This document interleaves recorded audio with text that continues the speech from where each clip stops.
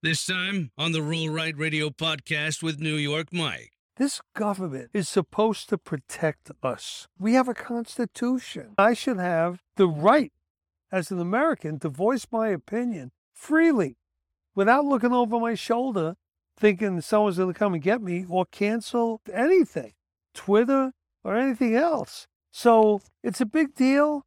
And Elon Musk, everything he touches seems to turn to gold.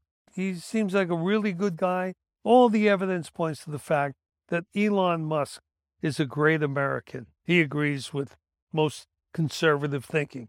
Free speech must be protected. Is anything more important for the survival of our democracy in the United States of America? The ability to worship the way we want, express our opinions. If somebody controls some major segment of our society, how do we protect ourselves so that they don't exert the kind of influence that disrupts our ability to have free speech? Now we got Elon Musk. What are we doing to ensure that no matter who it is, that we're going to be able to see all sides, both sides, 3 sides, 5 sides, every opinion out there, without somebody censoring?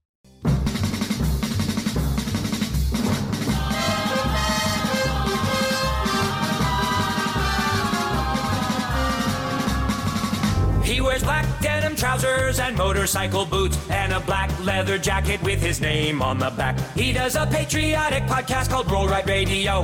His name is New York Mike, and welcome to the show. This is Roll Right Radio. I'm New York Mike. Thanks for listening.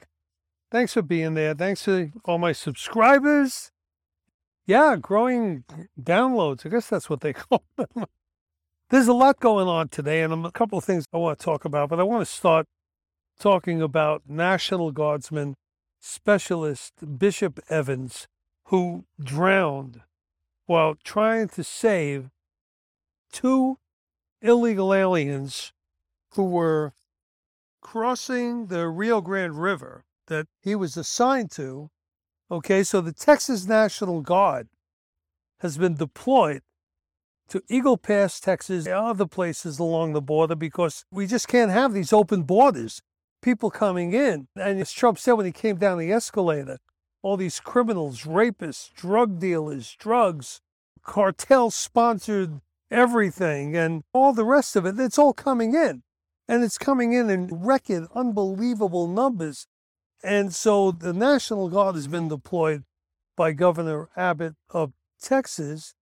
And we have this specialist, 22-year-old Bishop Evans, a 22-year-old National Guardman. He's already spent time in Kuwait, in Iraq, and he sheds his heavy gear and his walkie-talkie and his cell phone. He jumps into the river to save these 2, whatever you want to call them. You want to call them immigrants? I mean, he's there trying to help with this situation. It's a crisis. It's an absolute crisis. And he drowns trying. Of course, turns out that both these illegal aliens were also drug smugglers coming across. This is tragic. This is serious, tragic, on top of all the rest of it. Is any of this going to hit home to this administration? By the way, so far, no word from the president. No word, not a word. If anything should have gotten this president to get down the border, or at least send his border czar, Kamala Harris, the vice president, down to the border, to the home of the family of Bishop Evans. This guy's a national hero. I mean, all these guys are heroes. But here's a guy that drowned trying to save 2 people who were struggling in the water. He didn't try, he saved them. He saved them at the cost of his own life. There was no reason to have this happen. There's no reason for the National Guard, if we had continued to finish the wall and all the other things, stay in Mexico and everything else. But no, they basically have this free-for-all crossing the border. And it's wrong, and we're paying a price. And now we've seen it come home to the family of Bishop Evans. A man was killed, a National Guardsman. I hope people in the country understand the seriousness of this. These current military members protecting this country, they give their lives. And here we have a 22-year-old at the border dying. You know, he sees the struggling of the water. They're immigrants. He doesn't know what their situation is. He just knows these are human beings who are struggling, and he jumps in to save them. What a sad situation. But it's also a horrible commentary on how this administration, how this country, you know, we could say this administration, we keep blaming it on Biden. Biden blames everything on Putin. Let's take responsibility as Americans for what's going on. There's a lot of other things going on, a lot of good news, especially with Elon Musk having just bought Twitter. And there's a lot of implications to that I want to discuss. I always want to discuss motorcycle issues. And we had a great weekend this weekend. The Booze Fighters Motorcycle Club here in San Diego had their annual overnighter way out there in Jacumba. I was out there last year, the president of Chapter 101, and then, by the way, the president of Snowman. It's his overnighter, the president of the local chapter of the Booze Fighters. So they invited me last year. This year, my friend Robert Patrick was riding out to be there for a board meeting they had at 10 o'clock in the morning. We speak a couple of times during the week, and he mentioned it to me on Thursday. And it sounded like he was leaving L.A. at 4 o'clock in the morning to get there. It's a long ride from here, Jacumba, way the hell out there. And so I said, okay, you know what? Why don't I meet you and I'll ride there with you. I didn't want to ride alone. Well, he wasn't alone. We met in Carlsbad at Starbucks. And he was with my other friend, Sean. So it was actually kind of cool. I got there and I go, wait a minute. I came out here because, you know, I knew Robert was riding alone, but Sean McNabb was riding with him. If I knew that, I probably would honestly wouldn't. I don't think I'd say I'm going to get up and meet him. I met him at 7 o'clock in the morning. Unusual for me. I'm just not one of those real early riser guys. So met him at Starbucks and there's Sean McNabb, and we had a good time. Spent a good half an hour having coffee, catching up and all that. Then we got on the bikes and rode out, 100 and something miles.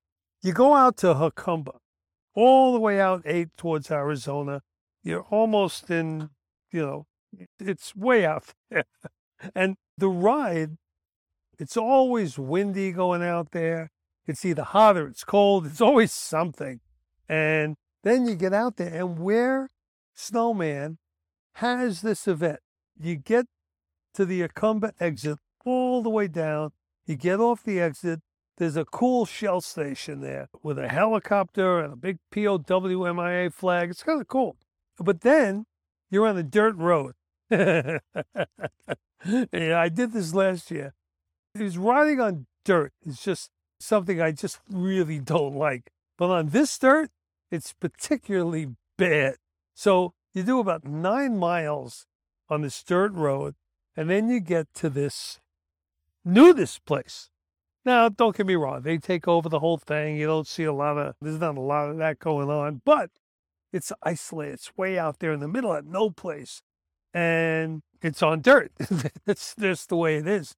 And so we get there. Getting there was a little bit crazy because we actually got off at the wrong exit. Sometimes you follow the GPS. If you put in a name or something, I think we put in some Hotel California out there in Jacumba. So we followed it. We said, we got off. We said, wait, this isn't right. So we turned around, did about 20 miles out of the way, got back on the freeway. Boom, the next exit, there we were. Everything worked out. We get on that dirt. The bike is just shaking and rattling. But we got there. It was cool. And Robert got there in time, just in time, which I love that, for the board meeting. And I got to hang out with a lot of Booze Fighters. There were a couple of other clubs that I've known over the years that come out to support a Snowman's event. So we had a good time, hung around and just laughing and joking and hanging out. It was kind of cool. Yeah, I can't describe it more than that. Got to see our old buddy Dozer. Dozer's one of the other two guys. It was Dozer and Tony Two Toes involved in that horrible crash that we had coming back from Washington, D.C. I think it was 2012. My God, time flies. And so Dozer's been struggling. He went from a bike to a three-wheeler, and now he's getting around in one of them electric things that it's not quite a wheelchair, but he needs to get around. And good to see him. Now, his wife, Martha, I call her Saint Martha, because when he was injured, he punctured his lug. His bike hit Tony's bike. Tony was really messed up, in a lot of pain. Dozer's bike, he was trying to get around the crash, and he hit Two Toes' bike and hit the guardrail and punctured his lung. Dozer's a big guy. He's in the hospital there in Vegas, and Martha comes down, and man, she took care of him. They were in the hospital for a long time. Tony was in, I think, for a lot longer than Dozer, but Dozer was in there for a while, at least a month. And Martha was just great. Katrina got me through cancer, and it took a lot. It always takes a lot. But you got to acknowledge those caregivers that are there for you. And boy, Martha was just phenomenal. So she was there. So many people that I've known over the years that I don't get to see a lot anymore because I don't have the dealership. So it was good to get to see them hanging out with Bobby Krause, Gamer, all these guys. And it was kind of cool. So a bunch of them I didn't get to see because when the board meeting was over, Robert came back and we spent a few minutes with Dozer hanging out. And, everybody wants to take their picture with Robert. And that was really cool. I've never seen Robert Patrick turn down anybody that wants to hang out, talk, get an autograph, a picture, whatever it takes. Just the most gracious guy. I say that a lot, but every time we're together and we ride and hang out, it's not a revelation, but it's kind of cool to see. But anyway, we hung out. We were there for a solid 3 or 4 hours, as it turned out. Got on the bikes, headed back. I was out of gas. We got down the dirt road, all the way through that again. Got to the Shell station, gassed up, got back on the freeway, and zoomed back. It was a great ride. I'm riding behind Robert and Sean, cutting through everything, having a fun ride. There were a lot of cars out there. It's Saturday, so it wasn't really crowded. Just enough to make it interesting. I wouldn't call it traffic or anything extraordinary. But we got back to the same Starbucks where we met in the morning, which was a little over 100 miles. Hung around, had some Starbucks and ate something and all that. Just had a good time. And so we spent another half an hour, 45 minutes. Then I rode home. And that same day was my friend Frank Opp's birthday. I was supposed to go meet Frank and all his friends. Katrina ended up going there by herself. So she rode out to Temecula, met everybody. They rode out to Josie's Hideaway. Is it Hideaway or Hideout? I don't know. It's up there on the 76, out in the middle of no place. It's a great place. Great food. Just a fun place. Fun biker hangout anytime. But turned out that about 30-something bikes turned out for Frank's birthday party. So I felt better. I didn't feel like I was missed. But I certainly missed celebrating Frank Opp anything. The guy's a great guy. He's done a lot for me as a veteran. And that's pretty cool right there. But it was a good day all in all. Katrina had a good day. I spoke to Frank later. He had a great day. It was cool to ride motorcycle this weekend. And I, again, want to remind everybody that Rolling to Remember is coming up. It's going to be a big weekend, Memorial Day weekend, Washington, D.C. Be there or be square. If you got a motorcycle and you're even thinking about riding out to any place for Memorial Day, a lot of people like to take rides. They'll go up the 5 up towards Canada. They'll go out here and there. Go to Washington. If you haven't been there for a Rolling Thunder or a Rolling to Remember for a Memorial Day weekend, this is the year to do it, because we've gone out and demonstrated for the POW and MIAs. And yes, 39 years ago, the first Memorial Day, we were still trying to convince people that there were POWs in Vietnam. There were still people, Americans, who were missing and probably alive in Vietnam. And then we uncovered the fact that there were 80,000 Americans still missing from World War II and over 8,000 missing from the Korean War. So it's grown, and the significance of it this year, more than ever, is because of what happened at the debacle when we left Afghanistan. And we don't know how many Americans behind.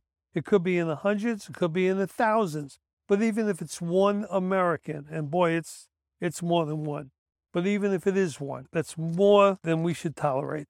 As Americans and as veterans, we really created a mantra that we will never leave an American behind. And we violated that this year. We did. So show up in Washington this year. The AMVETS have taken over what was Rolling Thunder and is now Rolling to Remember.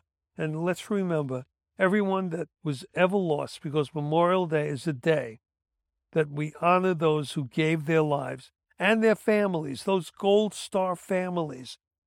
Let's all get out there to remind this administration and everyone in this country that we are going to remember. First, we have to identify everyone that was left behind in Afghanistan. We have to identify them. We have to find out who they are, where they are. We've got to do everything we can, and we've got to push hard. We don't hear that being talked about any place. That should be an issue on the front burner everywhere, and we just don't hear anything about it. They're trying to be so subdued about what they did in Afghanistan that they just seem to refuse to just have a national discussion. We should have an ongoing, constant national discussion about who the Americans are. We should want to know how many there are, how many Americans. And by the way, there were also so many Afghans who helped us and put their lives on the line. They put their lives on the line during the war. Once we said, not only are we getting out, we're just going to turn around and abandon them. We turned around and abandoned over $85 billion in weaponry, just left it there. We abandoned everything, Bagram Air Base, everything. We abandoned those Americans and the Afghans that worked with us, translators, all kinds of Afghans that believed that Americans were going to be there and defeat the Taliban so they can have a peaceful existence. The same thing we did in Vietnam. And as a Vietnam vet, it's just outrageous that we did the same thing in even a way that was so rude. Turn our back, just like that. So we need to bring this to the attention of the American people and let those families and friends of those people know we're not abandoning them, we're not forgetting them, and we're going to do everything we can to make sure that this administration does what it can. I don't know what this administration can do. They just seem so feckless. Now, I know there's another side to that coin. I know that there are people arguing, but I don't get how you could look at what they did in Afghanistan and just make up any excuse at all. I don't know how you cannot be totally outraged by what they did. And they're turning their backs and ignoring it like it didn't happen. It doesn't matter. Well, it does matter. And Rolling to Remember is not going to let them forget, not for a minute. So let's get out there. Let's support Rolling to Remember, the AMVETS who've done such a great job of putting this together when it was done, making it happen. Last year, 50,000 bikes. we can't get the Pentagon parking lot, they got this RFK Stadium. It's a cool place. Yeah, if you haven't been there, it's kind of cool. It is. It's not as expansive as the Pentagon parking lot. It's not as close to D.C., but it's a damn good ride in. And last year, we had a huge escort from the Washington police. Whatever the AMVETS put together to make it happen, they did a great job. And I'm sure they're going to do a great job again. So let's get there. It's important. There's a lot of other things that are going on. And I really want to talk more about motorcycle events. Thunder at the Beach this year, Panama City, Florida. Why is Panama City, Florida so important to me? I love Panama City, Florida. Being in the Air Force, where we did all our crazy training and stuff, was Herbert Field, Eglin Air Force Base, right outside Fort Walton Beach, Florida, which is about 50 miles north of Panama City Beach. And Panama City Beach is a place we used to go to quite frequently when we were down in Fort Walton Beach. Because everybody started knowing me in Fort Walton Beach, that was not good. So we went down to Panama City Beach, had a great time. And now, when I go back there, they've got two big motorcycle events. Thunder at the Beach in September, October timeframe, same time as Biketoberfest in Daytona. And then they're going to have this Thunder on the Beach, which I understand is huge, coming up in the next month or so. So if you're on the East Coast and you don't want to go to Washington or whatever, it's a good time. It's a great place. Panama City Beach is a great beach. So some of the other things I want to talk about, what's going on, obviously, in the Ukraine, this SecDef, Lloyd Austin, suddenly he's saying he wants to see the Russian military depleted. I could tell him, you want to demoralize them? You want to deplete their military? You want to see it hurt? No, just have them send out a spy network and tell them to look for racists in their troops. Yeah, white nationalists. Russia's made up of, I don't know how many different sects. They speak different languages. They got Muslims. They got the Orthodox Greek religion. They got the Catholics and all kinds of different sects and different things. Do what you're doing to the American military, to them, and maybe that'll do it alone. But the other thing you could do, which is even more obvious right now, give more support to the Ukraine. Give them more weapons, give them more of what they're asking for, and do it on a timely basis. It's like a slow drip. It's a day late and a dollar short, but it's more than that. It's a slow drip, and it's endangering the success of the Ukraine. Look, it's been 3 months. Nobody expected this, and they're actually, if you want to look at it right now, take a picture of it. A picture will show that the Ukrainians are beating the Russians. It's a long shot that they'll end up that way unless we step up what we're giving them and step up the time it's taken to get it to them. We really need to do this. Now, look, I always acknowledge the other side of the coin is there if you want to turn it over or not. And I always acknowledge all the things I hear about the Ukraine being corrupt as it was. Look at what Hunter Biden got to be doing there.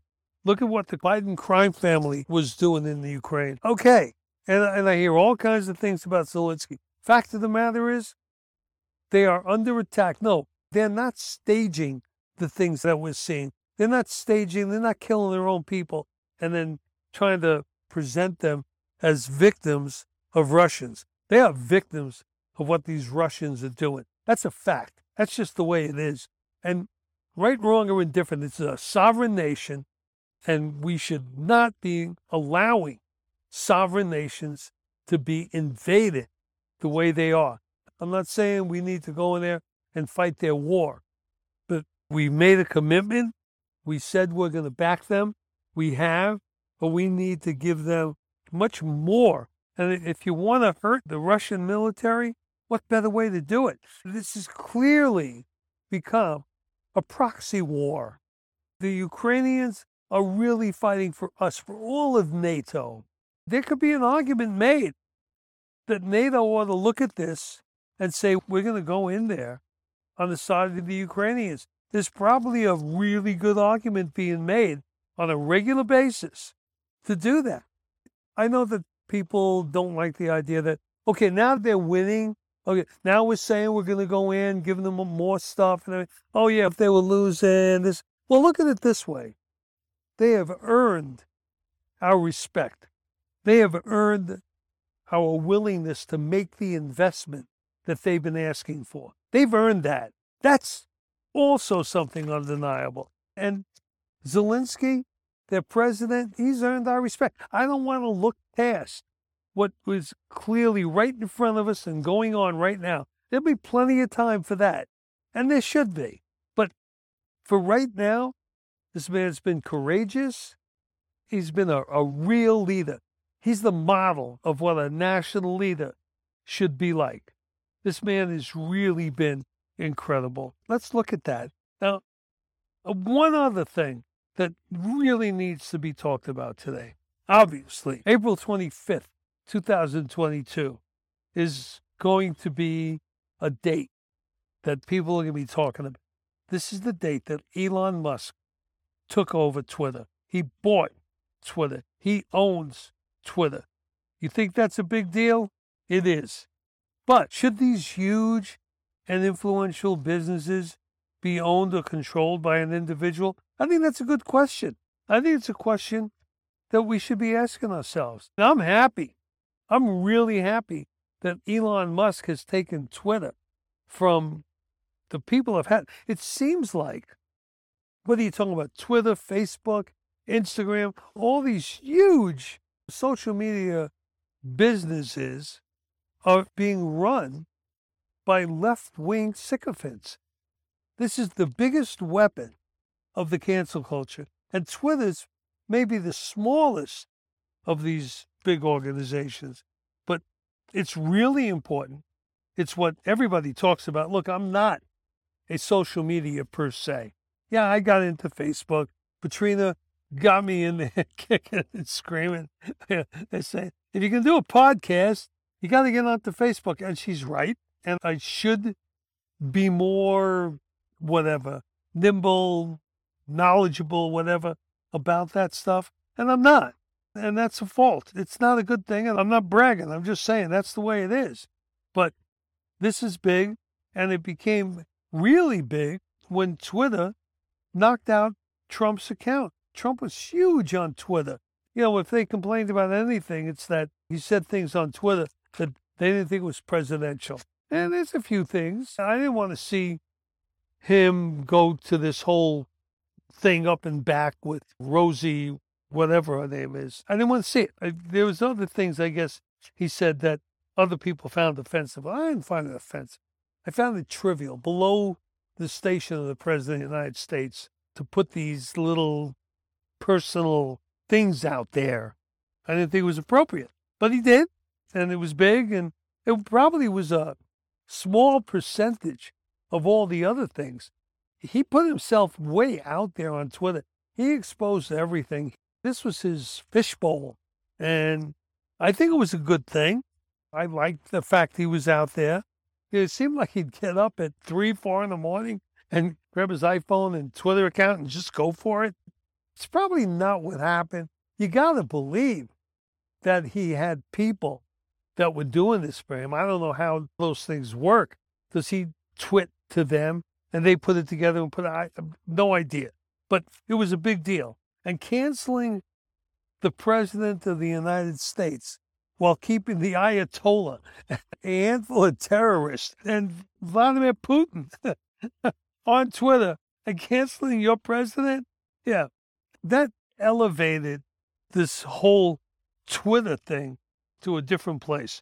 And so maybe it's not the most important part of it.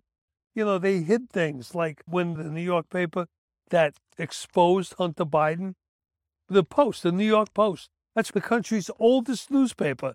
And they blocked everything about Hunter Biden that the New York Post exposed about his laptop that they found with all this information. And now it's been declared by the New York Times that it was real information. Yeah, they said it wasn't real because it was Russian disinformation.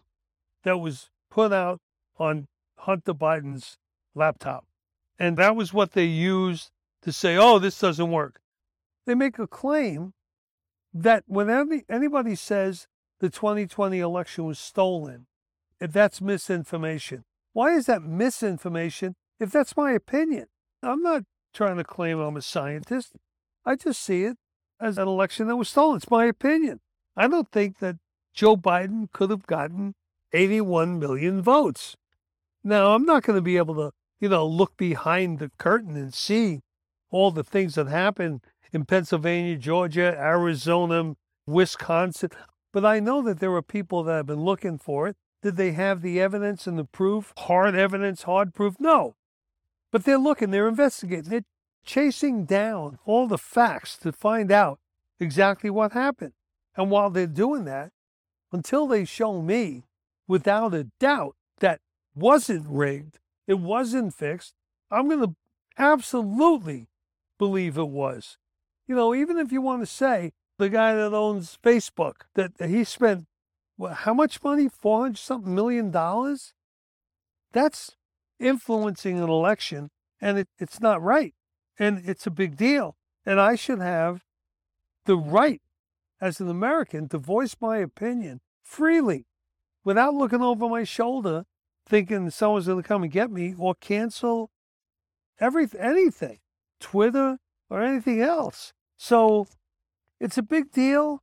And Elon Musk, he's talking a great game. He has from the beginning about everything. Everything he touches seems to turn to gold. He seems like a really good guy. And I don't say seems to mean that he might not be. There's no question. All the evidence points to the fact that Elon Musk is a great American. By the way, he's an African American.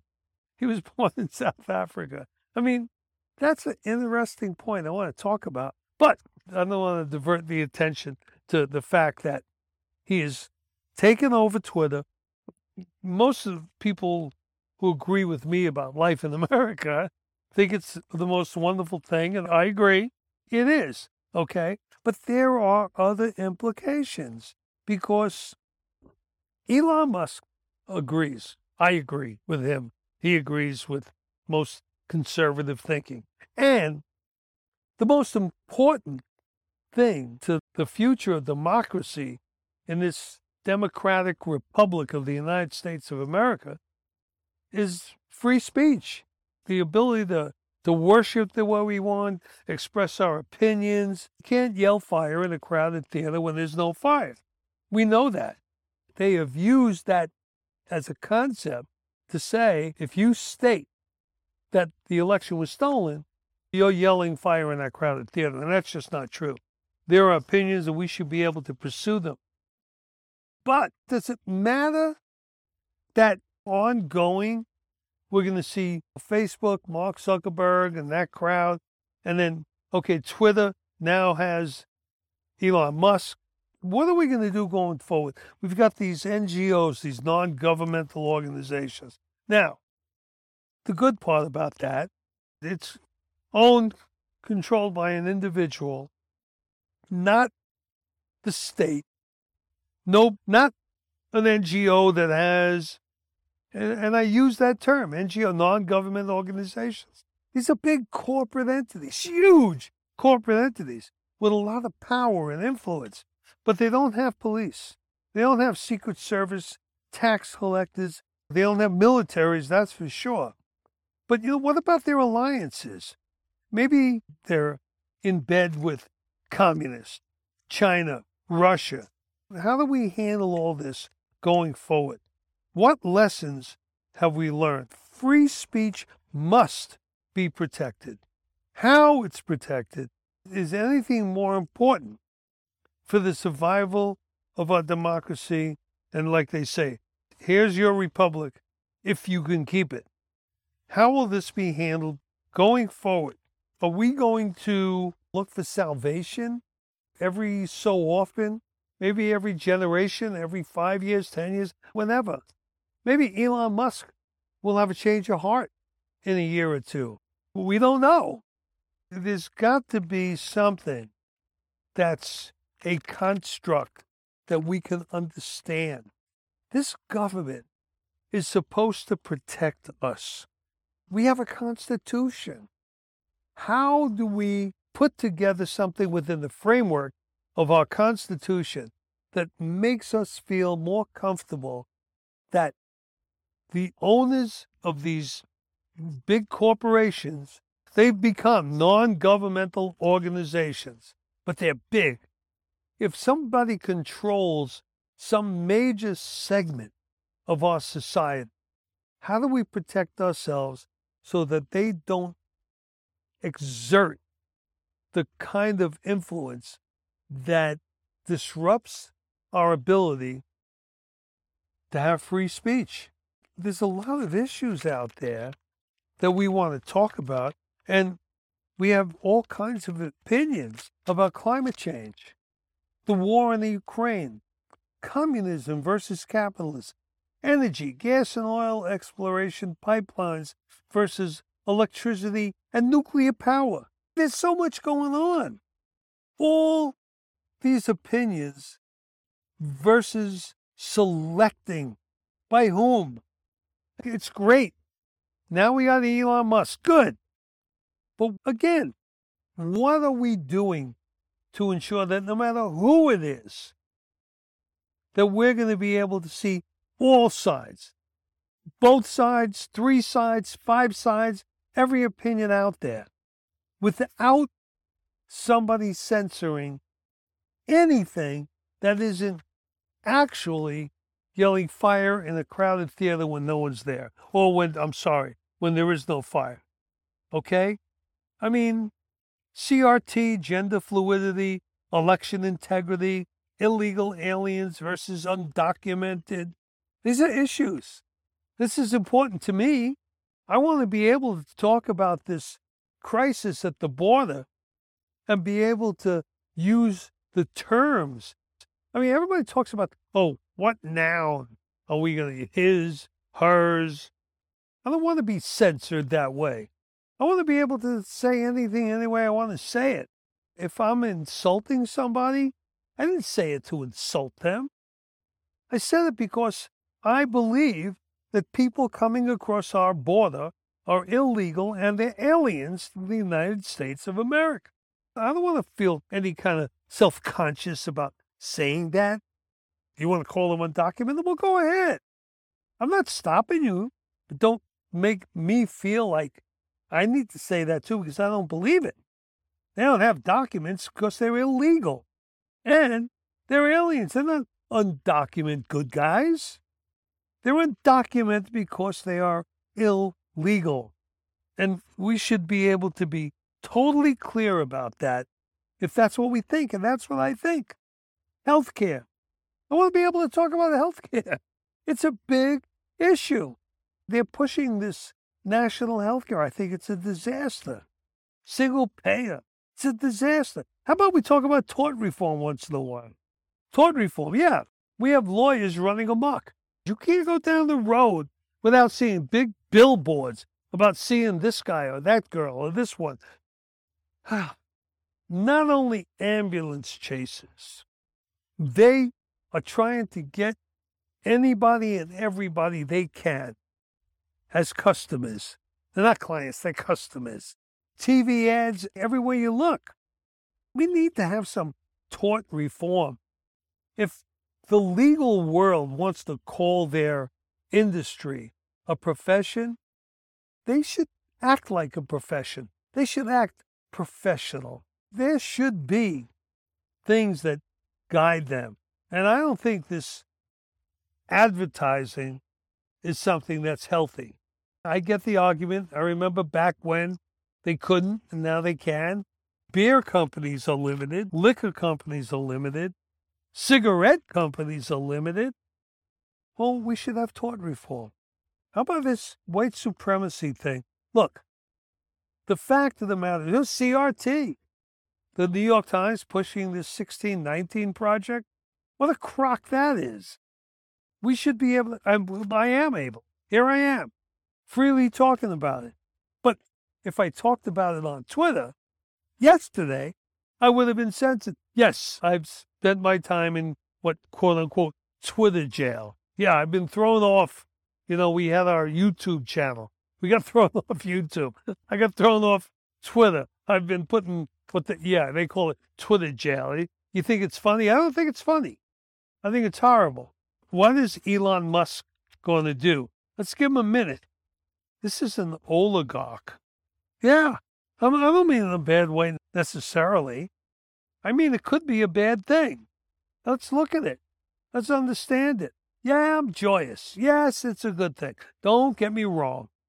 But there's a big but. You got to look beyond what's clear and obvious. The relief that we, conservatives, people that generally vote for Republicans, oh yeah, we've been held down, beat up, and certainly have been canceled way too much. And this is a great thing. But is it what we want forever? No, I don't think so. How can government guarantee our free speech? And then the other question is, it brings out something else that I want to talk about just for a minute. Elon Musk, born in South Africa, is African American. Now, we have a hero, a real hero, gave his life. Specialist, Bishop Evans, okay? A National Guardsman. Is he African American? I don't think of him as African American. I don't think it was ever meant as anything derogatory. He's a fellow American. He's black. He's a black American. I'm a white American. He's a black American. I don't care.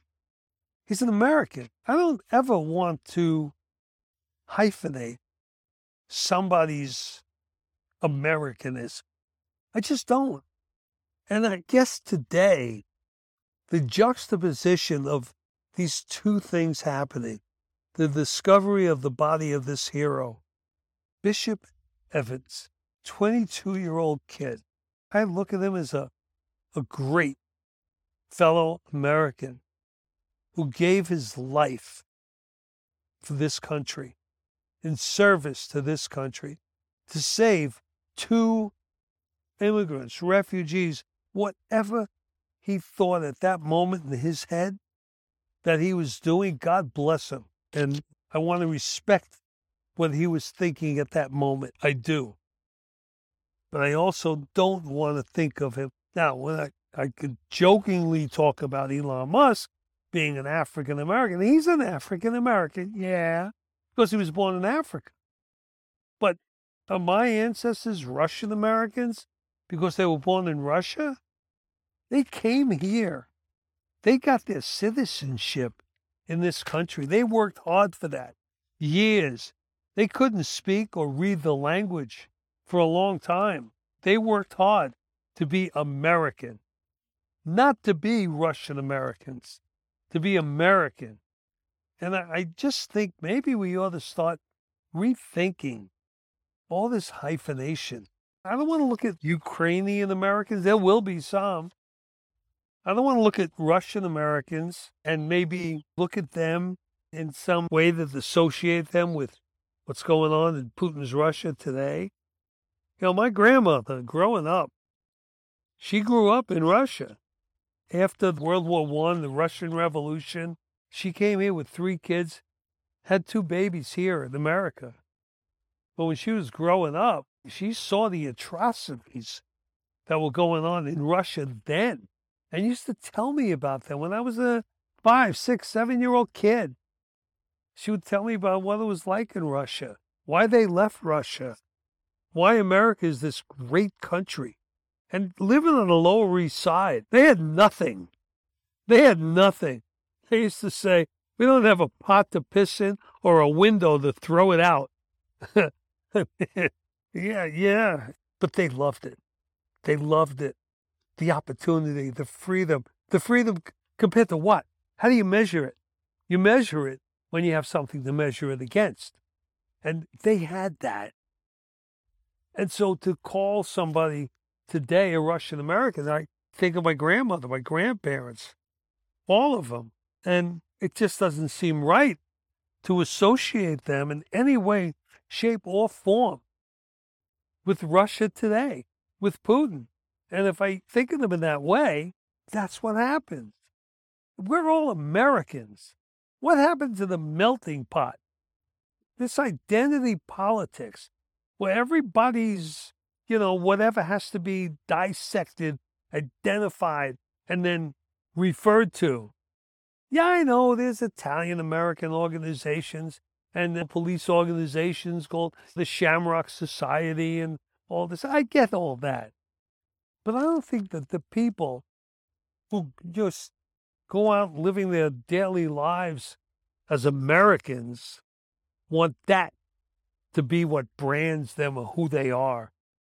But you think of me, I don't want to be identified by my religion or where my parents or my grandparents came from.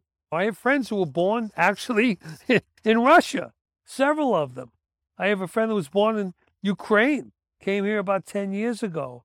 And the best possible compliment I could pay them is calling them fellow Americans. I could say, hey, you're a great American. And that's how I think of them. And that's the way it should be. I talked a few podcasts ago about how the evolvement of these identities, how we used to call blacks, Negroes, colored people, it's evolved. Maybe it should evolve that we just call ourselves Americans and be done with it. And then if you want to identify somebody in their looks or their characteristics for whatever reason, I get that. But how do you know if somebody's black, if their ancestors actually came from Africa? Maybe they came from Haiti. I don't know, wherever else people might have come from. Anyway, it's just something I've been thinking about today. A bunch of thoughts come to my head as I celebrate. But I think before we celebrate things, we ought to be looking at it again. Johnny Depp got me into this mode. He's still on TV. He's still on trial. It's ongoing. The depth of depravity. I don't dislike the guy. I totally dislike a lot of things he does. And it's depravity. But I don't know if he's a bad person. I guess we'll figure that out after the trial. I guess we'll have to see this whole thing like we have to see everything else. And we have to look at it with this transparency. We are blessed in this day and age with the ability to use all these things, whether it's TV, whether it's social media, whether it's Facebook and Twitter and everything, Instagram, Wikipedia, Google. We can find these things out there. It's at our fingertips. We need to put them to use. We need to understand. We need to see what's out there before we blindly accept either people or products or anything else. We have the ability to do it like we've never had before. And in so many cases, we've been ignoring it, and we need to learn we should ignore it no more. I'm New York Mike. Thanks for not ignoring me. I appreciate it. And I want to remind you once again, rolling to remember, Memorial Day. Let's remember everyone who ever gave their lives so we can have this wonderful life in this amazing country. I'm New York Mike. This is Roll Right Radio. Thanks for listening. Thanks for listening to the Roll Right Radio podcast. Listen, follow, and subscribe on Apple Podcasts, Spotify, or wherever you listen to podcasts.